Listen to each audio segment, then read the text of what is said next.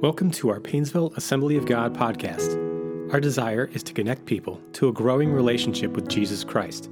If this message touches your heart, we'd love to hear about it. Email us at info@painesvilleag.com or visit painesvilleag.com. We pray that this message will be an encouragement to your faith.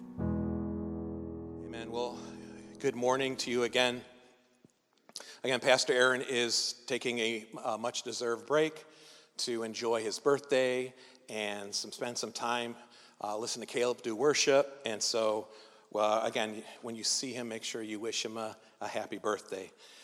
So I'm going to go ahead and conclude the message of the series he had been going on about Jesus at your table. And we're going to speak about the mission through meals today.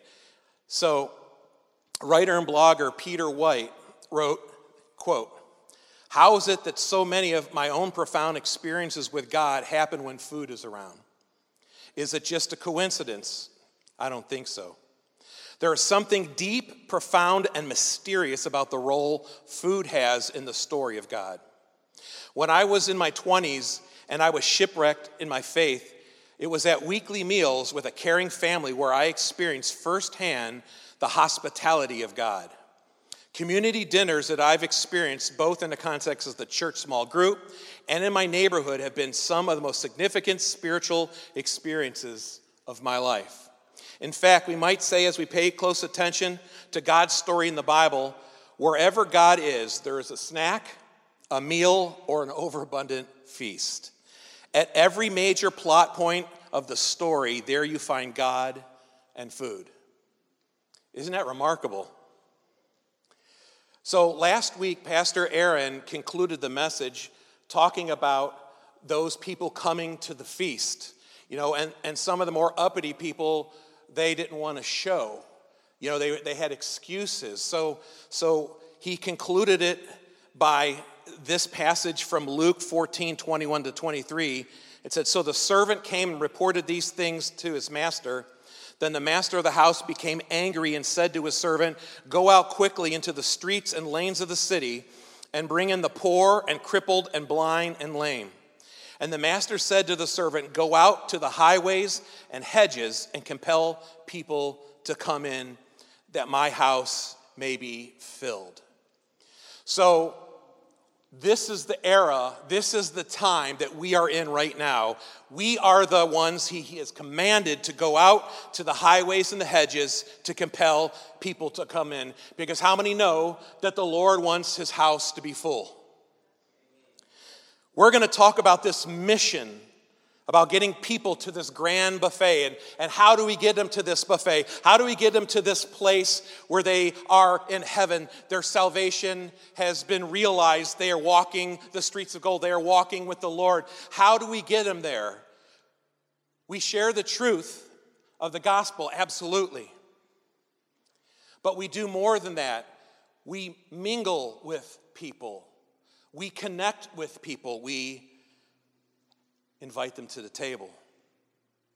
In his book, A Meal with Jesus, author Tim Chester wrote, "Jesus didn't run projects, establish ministries, create programs, or put on events. He ate meals." If you routinely share meals, you have a passion for Jesus, then you will be doing mission. People are saved through the gospel message, but meals will create the natural opportunities to share that message in a context that resonates powerfully with you and what you're saying. Hospitality has always been the integral part of the story of God's people. It's fascinating that out of everything that the Lord could do, he was walking here on this earth, one of the biggest things he left us with is how he connected with people. And if the creator of the universe, who becomes flesh incarnate, walks out this life with us, and he has set this example for us, then should we not do the same? One great example, and this is going to be where the crux of our message is today, in Luke 19.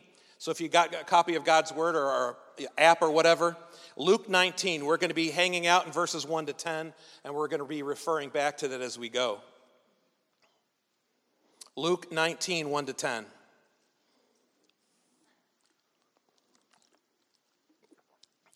It says, Jesus entered and passed through Jericho.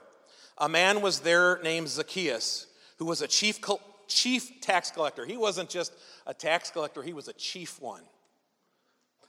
Whatever that's saying, right? And he was rich.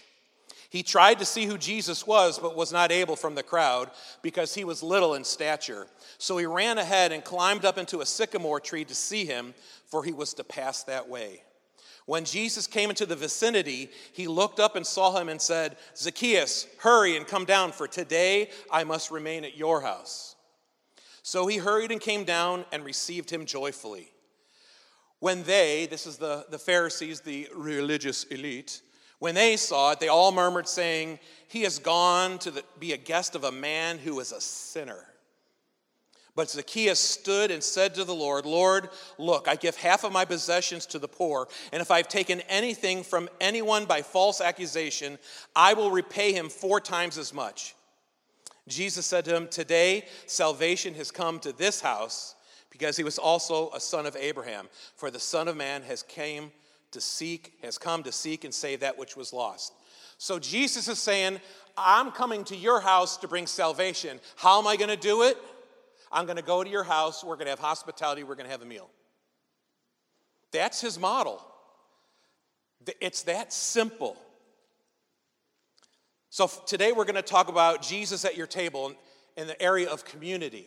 And first I want to talk about the faith community. That's us who are believers. I have a question. How open is your table to others? Whether it's inviting somebody over for a meal, hosting a life group, taking someone for a bite to eat, is this a practice in your life? And if not, you're missing out. If Jesus came to your house this afternoon, would he be invited in? Would he be invited in even if you had some things that you were going to do? You would make time, right? It's Jesus. You know, you're going to do it, right? Well, Matthew 25, some verses in here I'm going to bounce around, says this. For I was hungry and you fed me. I was thirsty and you gave me drink. I was a stranger and you invited me into your home. Then these righteous ones will reply, Lord, when did we ever see you hungry or feed you? Hey, if you would have come to our house, we would have fed you. When did we ever see you thirsty or give you something to drink, or a stranger and show you hospitality? And then the king will say, I tell you the truth, when you did it to the least of these, my brothers and sisters, you were doing it to me. So now I ask you again, if Jesus came to your house, would you invite him in? That's a little bit of a different perspective, isn't it? Because the way that Jesus looks at it is when we show our love to one another, we are doing it to him. So yes, we would say yes to Jesus, but if someone here came knocking, can we get together? Would you make it happen? Now, I know we have jobs and we have responsibilities, but are we open to it? And would we really do it in reality? So yeah, we have the faith community, but now let's talk about the lost. You know, Jesus came to Zacchaeus' house. He was a chief tax collector. That means that not only did he swindle people, he was really, really good at it. And he was so hated that he was the poster child of who to stay away from. And yet Jesus says, I need to go to your house. An evil tax collector.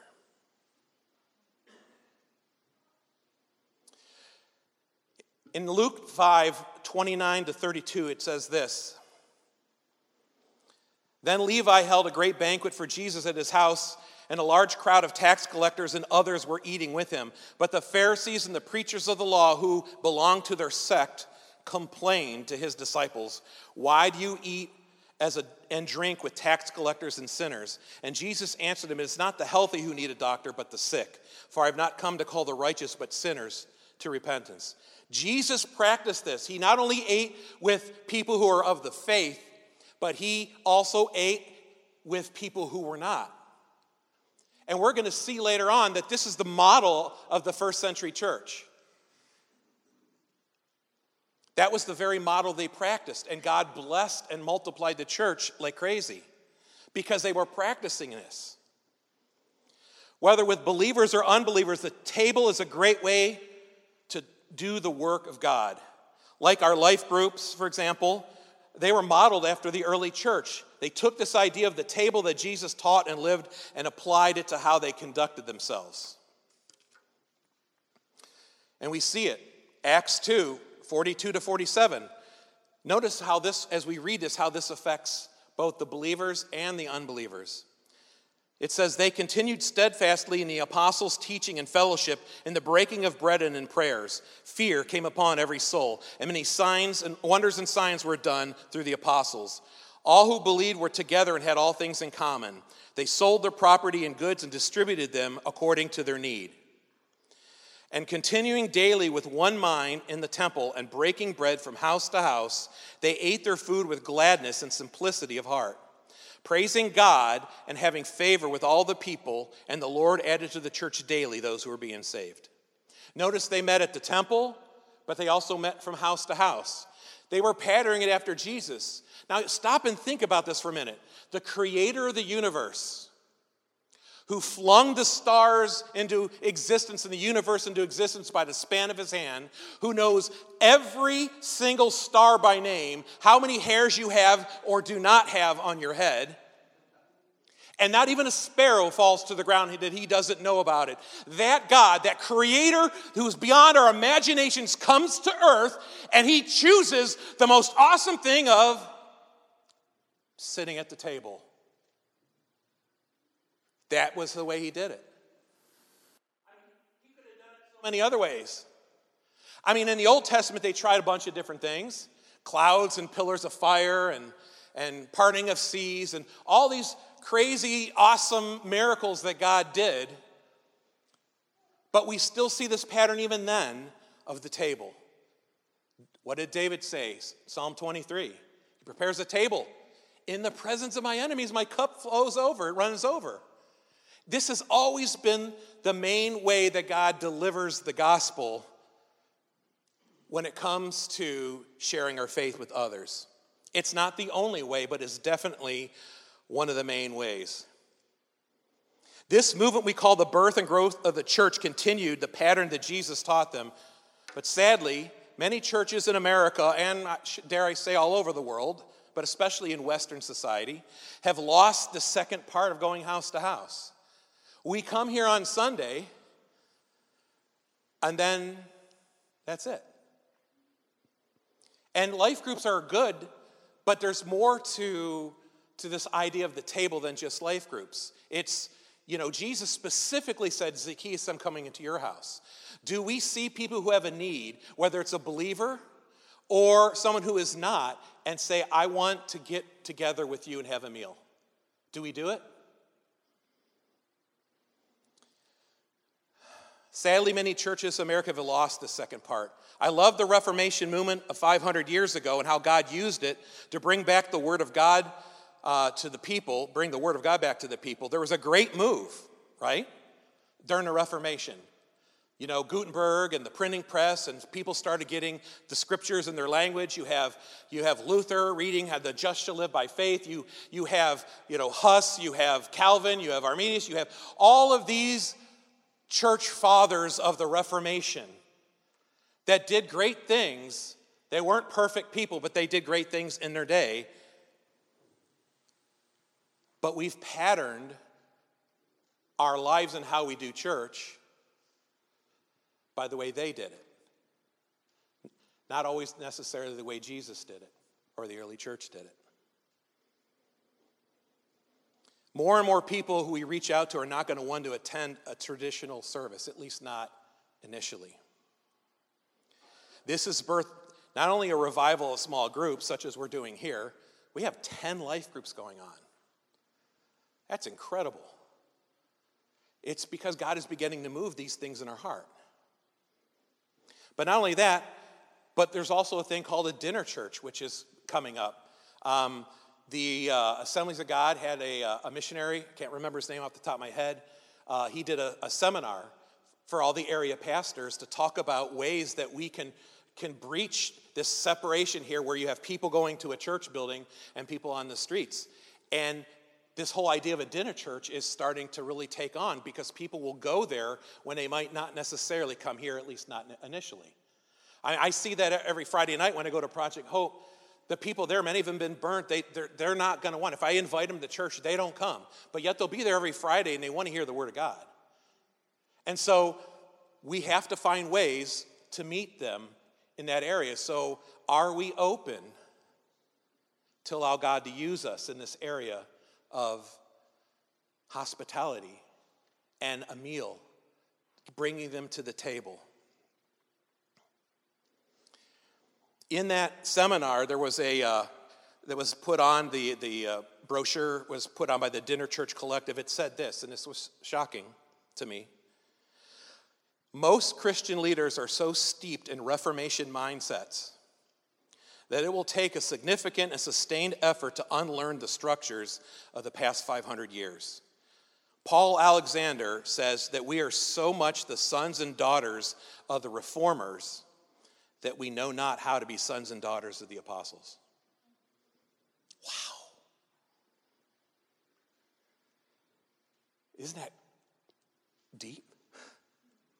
Think about that.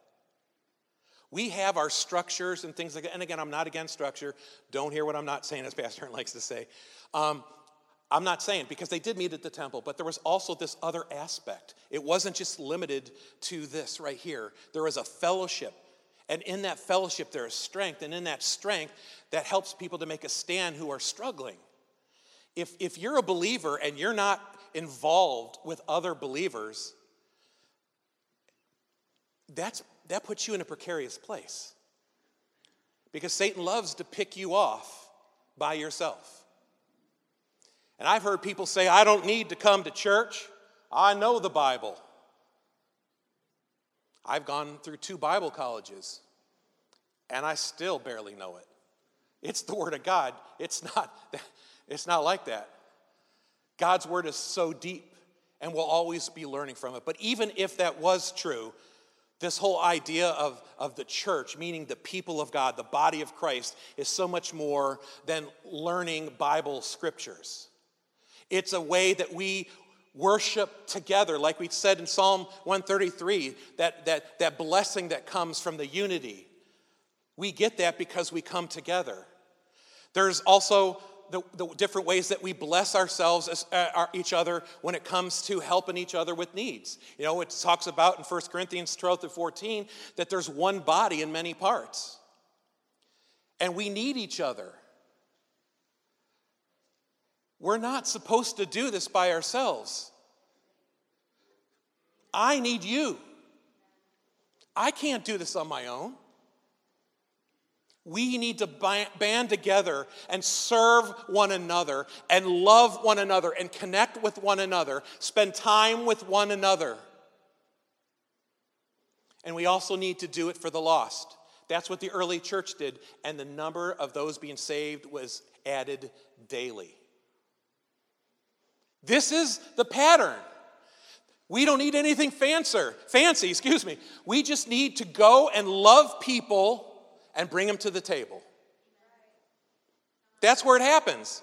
That's what happened to Zacchaeus, the chief tax collector, the bigwig on sin. But that's not all that happens at the table. The second thing with Jesus at your table is revelation. Listen to this. Let's go back to Luke 19, verse 8, the first part. Listen to this. But Zacchaeus stood and said to the Lord, "Look, Lord, I give all my possessions to the poor." Did you hear what he called Jesus? Lord. Not rabbi, not teacher. When he was with God, with Jesus, who is God in the flesh, breaking bread, his eyes were open, and he called him, in the Greek, Kyrios, Lord. Revelation happens at the table. I can't tell you the number of times, for example, in my small group, with our life group, that I'm sitting there and we're sharing with one another, and it's amazing the way God gives different insights. And I grow from that, and I understand the scriptures better. I understand who God is and how he loves me. These things happen because we're in fellowship together. We need each other. God wants to move. He wants to reveal himself to you in a better way. And that happens when we are in fellowship one with another. If you're sitting at home saying, "God, speak to me," but you're not involved, if you're not going to the table, you're not having fellowship with one another, then you're not going to get it many times. And how can the lost come to faith? Listen, I have done my share of street evangelism. That's my primary calling. My vocation is as a pastor, but my calling is as an evangelist. I have no greater joy when I'm out there amongst those who are lost sharing Jesus. That just fires me up. But I'll tell you one thing. If I just hand them a tract and try to tell them Jesus loves them, it very rarely works. But if I sit down with somebody and have a meal with them, the doors open. Because you care. And again, I see that every Friday night. These folks that come to the shelter, they wouldn't give me a time of day out on the streets. But because God brings them together, we have like 30 plus people that are there on average that come and they come to this program we call TLC, Transformation Lake County, where we share the gospel with them. And they are so hungry for it. And they open up. And so many want to stay after the initial 5 minutes for the whole thing like sponges. They are so hungry for it. And you can ask some of us who are on the team that go there. It is incredible the way that God opens their eyes. And you see the light coming on and the tears falling and the change happens. But it didn't happen because I saw him on the street. It happened because we were sitting at the table. And again, it's not the only way, but it is the way that Jesus modeled. So if God, who created the universe, uses this as his model, I think I have it on good authority saying it probably will work pretty good for us too. So revelation happens at the table. I'll give you one other quick example for it, for the sake of time. Remember the road to Emmaus? These two guys are bummed out. This whole Jesus thing didn't work out. You can read it in Luke 24, 13 to 35. For the sake of time, I won't go through it all. And they're bummed. Then Jesus comes, and they don't recognize him. And he begins to share scriptures with them. And something in them burned, but they still didn't get it. It wasn't until verse 30 that we see something happen. In verse 30, it says, when he was at the table with them, because they begged him, please stay, please stay, please stay. So he said, I'll stay. So when he was at the table with them, he took bread, gave thanks, broke it, and began to give it to them. Then their eyes were open and they recognized him. Revelation happens at the table. He was quoting scriptures about himself, and they were like, that's exciting. But when he broke bread, all of a sudden it was like, you're him. Revelation happens at the table. Spending time with other believers, feasting on the word as well as a meal is a great time for God to move and to open up his word to you in new and powerful ways. So if you're hungry and you haven't been fed spiritually in a long time of God's revealing stuff to you. I remember when I first got saved, before I was a Christian, before God saved me, if I picked up the Bible, it was the most boring, stupidest book in the world. But when I got saved, and I got saved because the Lord opened my eyes, I felt his peace, his forgiveness wash over me, and I began to open up the Word, and suddenly the Word, which was dead and lifeless, was now alive, and it was fire, and I couldn't get enough of it. I was hungry. That's what happens. Don't you still long for that? I don't care if you've been saved 50 years. God wants to continue to do that. We don't want to lose the joy of our salvation. I want more. I don't know about you. I want more of Jesus, not less.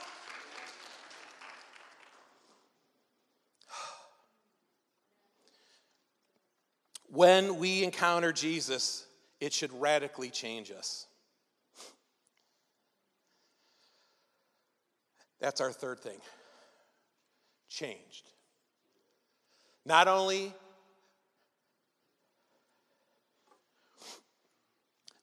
are we getting revelation of who the Lord is, but it changes us. When you're at the table, there's change. If you're struggling with secret sin, anxiety, peer pressure, substance abuse, or life has just got you down, that can change at the table. A lot of us like to self-isolate when we're struggling. And that's the wrong move. It allows those problems to compound. But I'll tell you what, I'll just give an example. Before first service today, I was back there with the praise team, and this blew me away. But they all came around, laid their hands, and prayed for me. And I felt such a peace. It was awesome. I just felt his peace wash over me. And I went from being like, Lord, how am I going to do this with a bum leg and back and neck issues for 2 services? I went from that to, I can do this. There is change that happens at the table. If we are walking together as brothers and sisters, it will change us. Jesus came to breathe life into you and to take you on an adventure that has eternal purpose. Yes, there's a lot of trials and tribulations, but he said, be of good cheer, for I have overcome the world. So yes, it doesn't mean we're not going to have hardship, but it's so much nicer knowing, because you've been at the table with Jesus, so that you can be like David, like you said in Psalm 23, who was even in the presence of his enemies, able to say, my cup runs over. The enemies were still there. What changed? He was at the table of the Lord. And we as believers, having Christ in us, the Holy Spirit in us, when we're together, we're seated. Jesus said, where 2 or more are gathered in my name, I am there in the midst.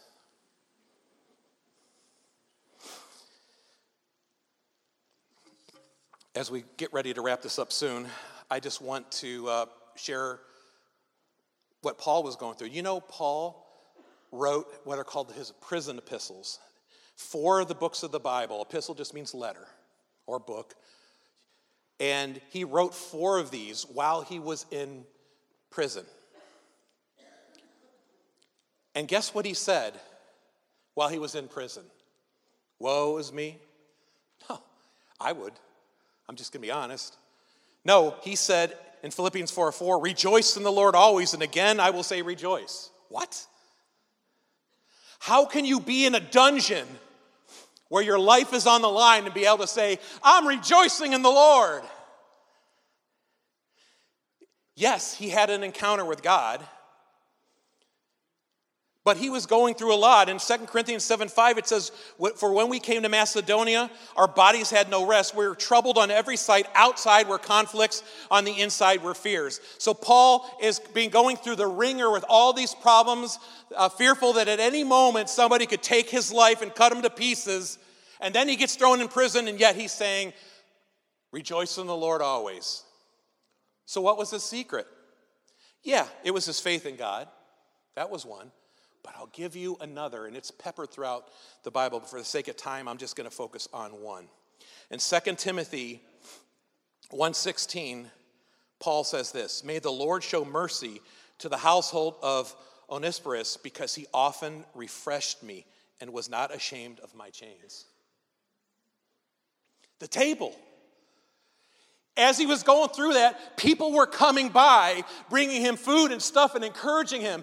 They were bringing the table to him. And because of that, he was able to say, it looks bad, but I am loved. I am part of the body. I am not alone. And I can rejoice in the Lord, even in the midst of prison. And it's no different from Elijah. Here's Elijah calling down fire. He was on a spiritual high. And then old Jezebel said she's going to take him out. Now his problem was he was alone. He thought he was the only one, but God told him, no. There's several thousand also who have not bowed their knee to Baal. But he didn't know that, because in his mind he was isolationist. It's just me, God, and I'm a dead man.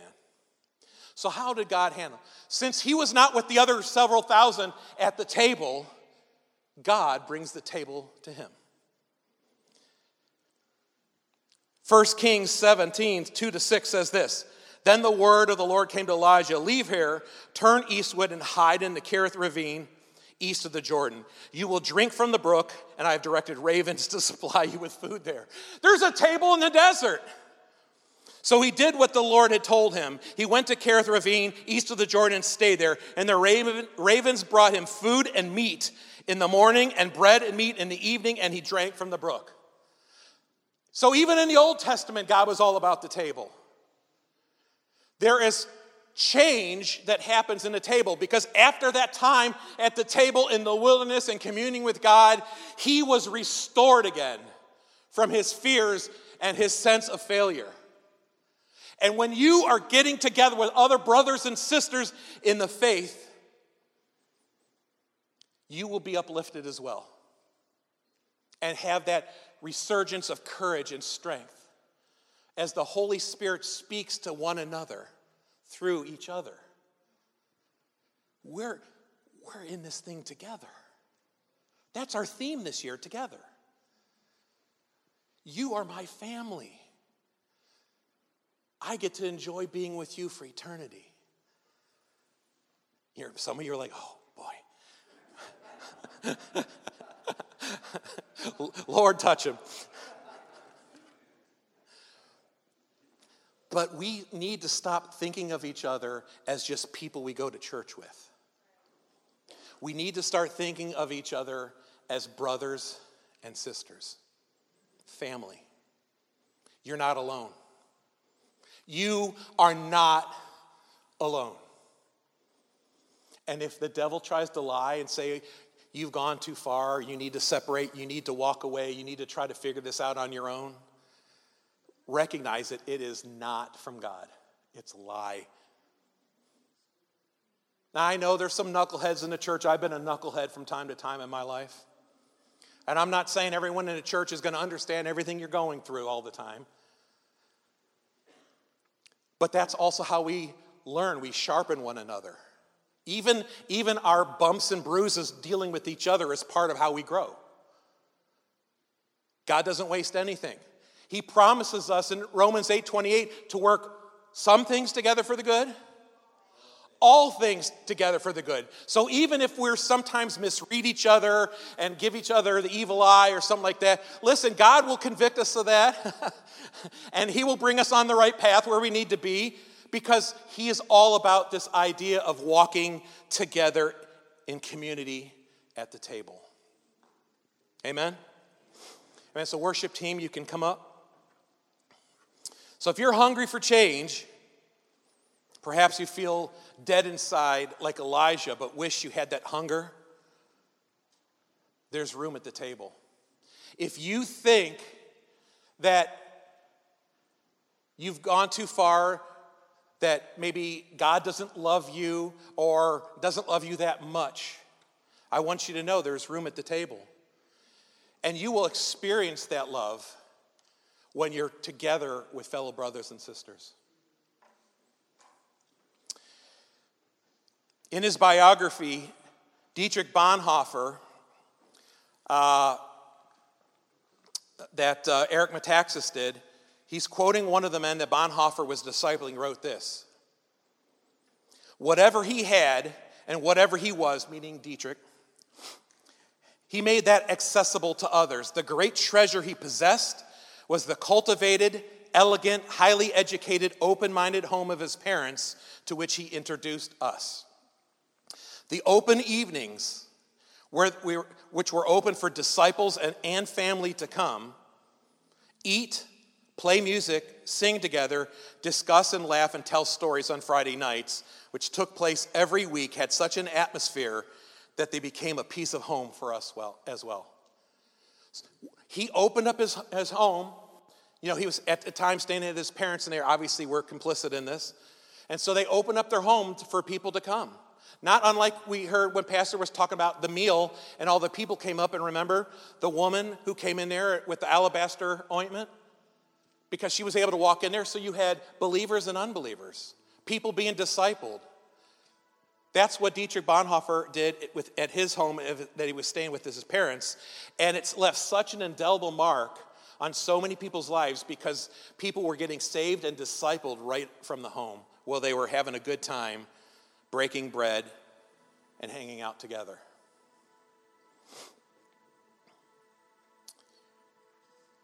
The hospitality and the table which they took part in left an enduring mark on those who partook of the generous open home of the Bonhoeffers in so much of a way that their lives were forever changed. And this example still inspires others to do the same today. So as I conclude, we first talked about community. We should share the table together as believers, and second, with unbelievers. As the Lord, obviously, we have to be wise, right? I lived in New York. There's some places you got to be careful where you went.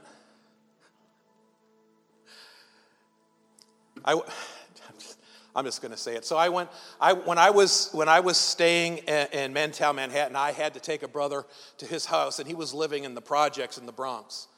And let's just say I was the only one of my complexion around. And I said, "Am I in trouble here?" He said, "No."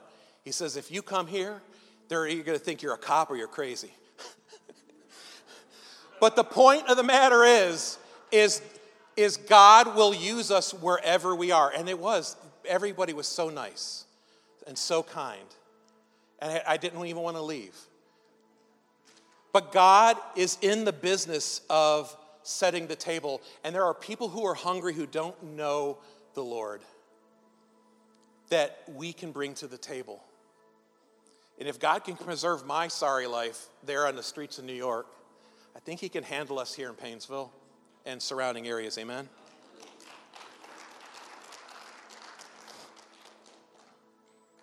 And then lastly, then we're Revelation, and then we're changed.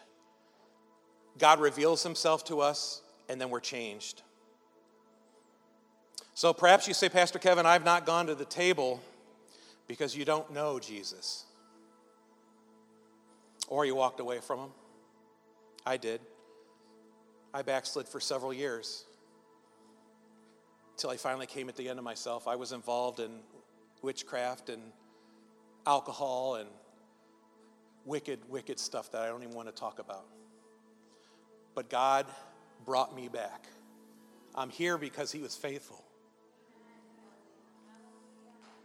So if you have wandered away from God, you can come home now. He is there waiting for you at the table. And for those of us who are hungry for change, to get that first love back in our lives, that sense of wonder and awe at the revelation of God and the change that happens because of how God moves in our lives, I challenge each and every one of you to find a way to reach out to one another, to love one another. Look to your left and your right. These are your family. Support each other. Pray for each other. Hang out with each other. Do life together. And you will grow from this.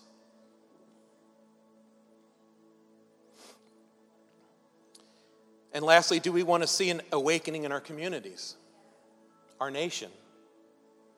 Well, it starts with each one of us being serious about having a prepared table to reach out to others, just like the first century church did. So are you open to bring change to our community? Do you want to see revival spark? Do you want to see our neighborhoods and cities and communities changed? Prepare a table. Let's pray. Hallelujah. Jesus, Lord, we love you so much.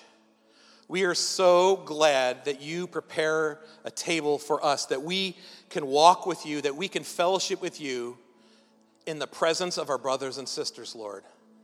Lord, we thank you that you designed community. You designed the church to be a body that works and functions together, and that we are stronger when we are together. That was your prayer that you wrote about in John, that we would be one even as you, Father, Son, Holy Spirit, are one, that we would be one in you. Lord, help us, Lord, to walk in that unity, to love one another, to pray for one another, to encourage one another, even to correct one another when we need it, because we can all be knuckleheads sometimes. But Lord, we want to grow. So help us, Lord, to walk in that unity, and help us, Lord God, to also be a light to the lost,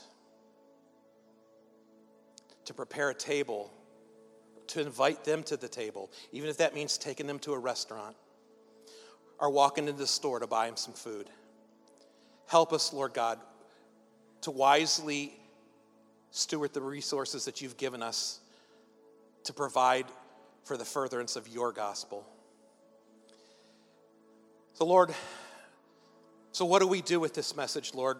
Lord, we ask that you would move in our hearts, in our lives.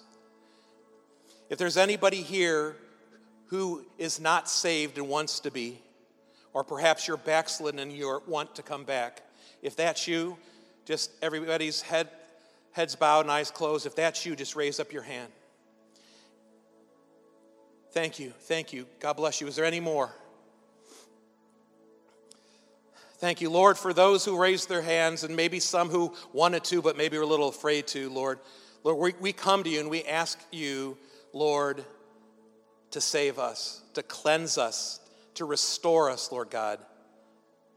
Lord, I just pray for those who rose their hands, Lord God, that you would touch them, that your spirit would be in them. And all you have to do is say, Jesus, save me.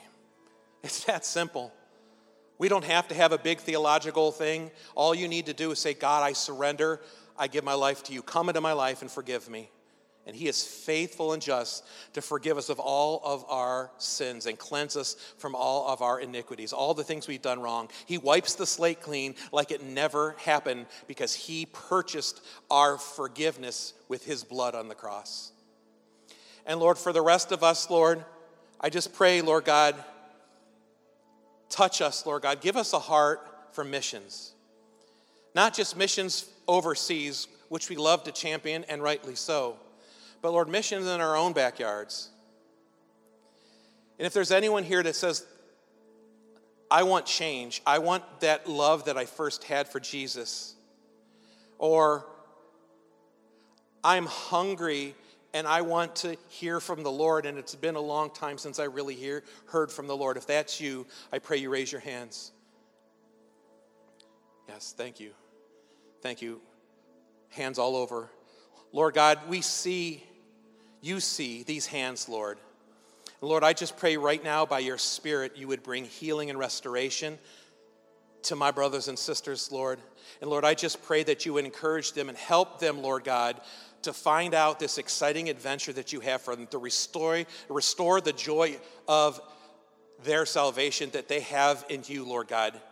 And Lord, we just thank you for that. And we just bless you in Jesus' name. Amen. Amen. So we're going to go ahead and sing now, so please stand.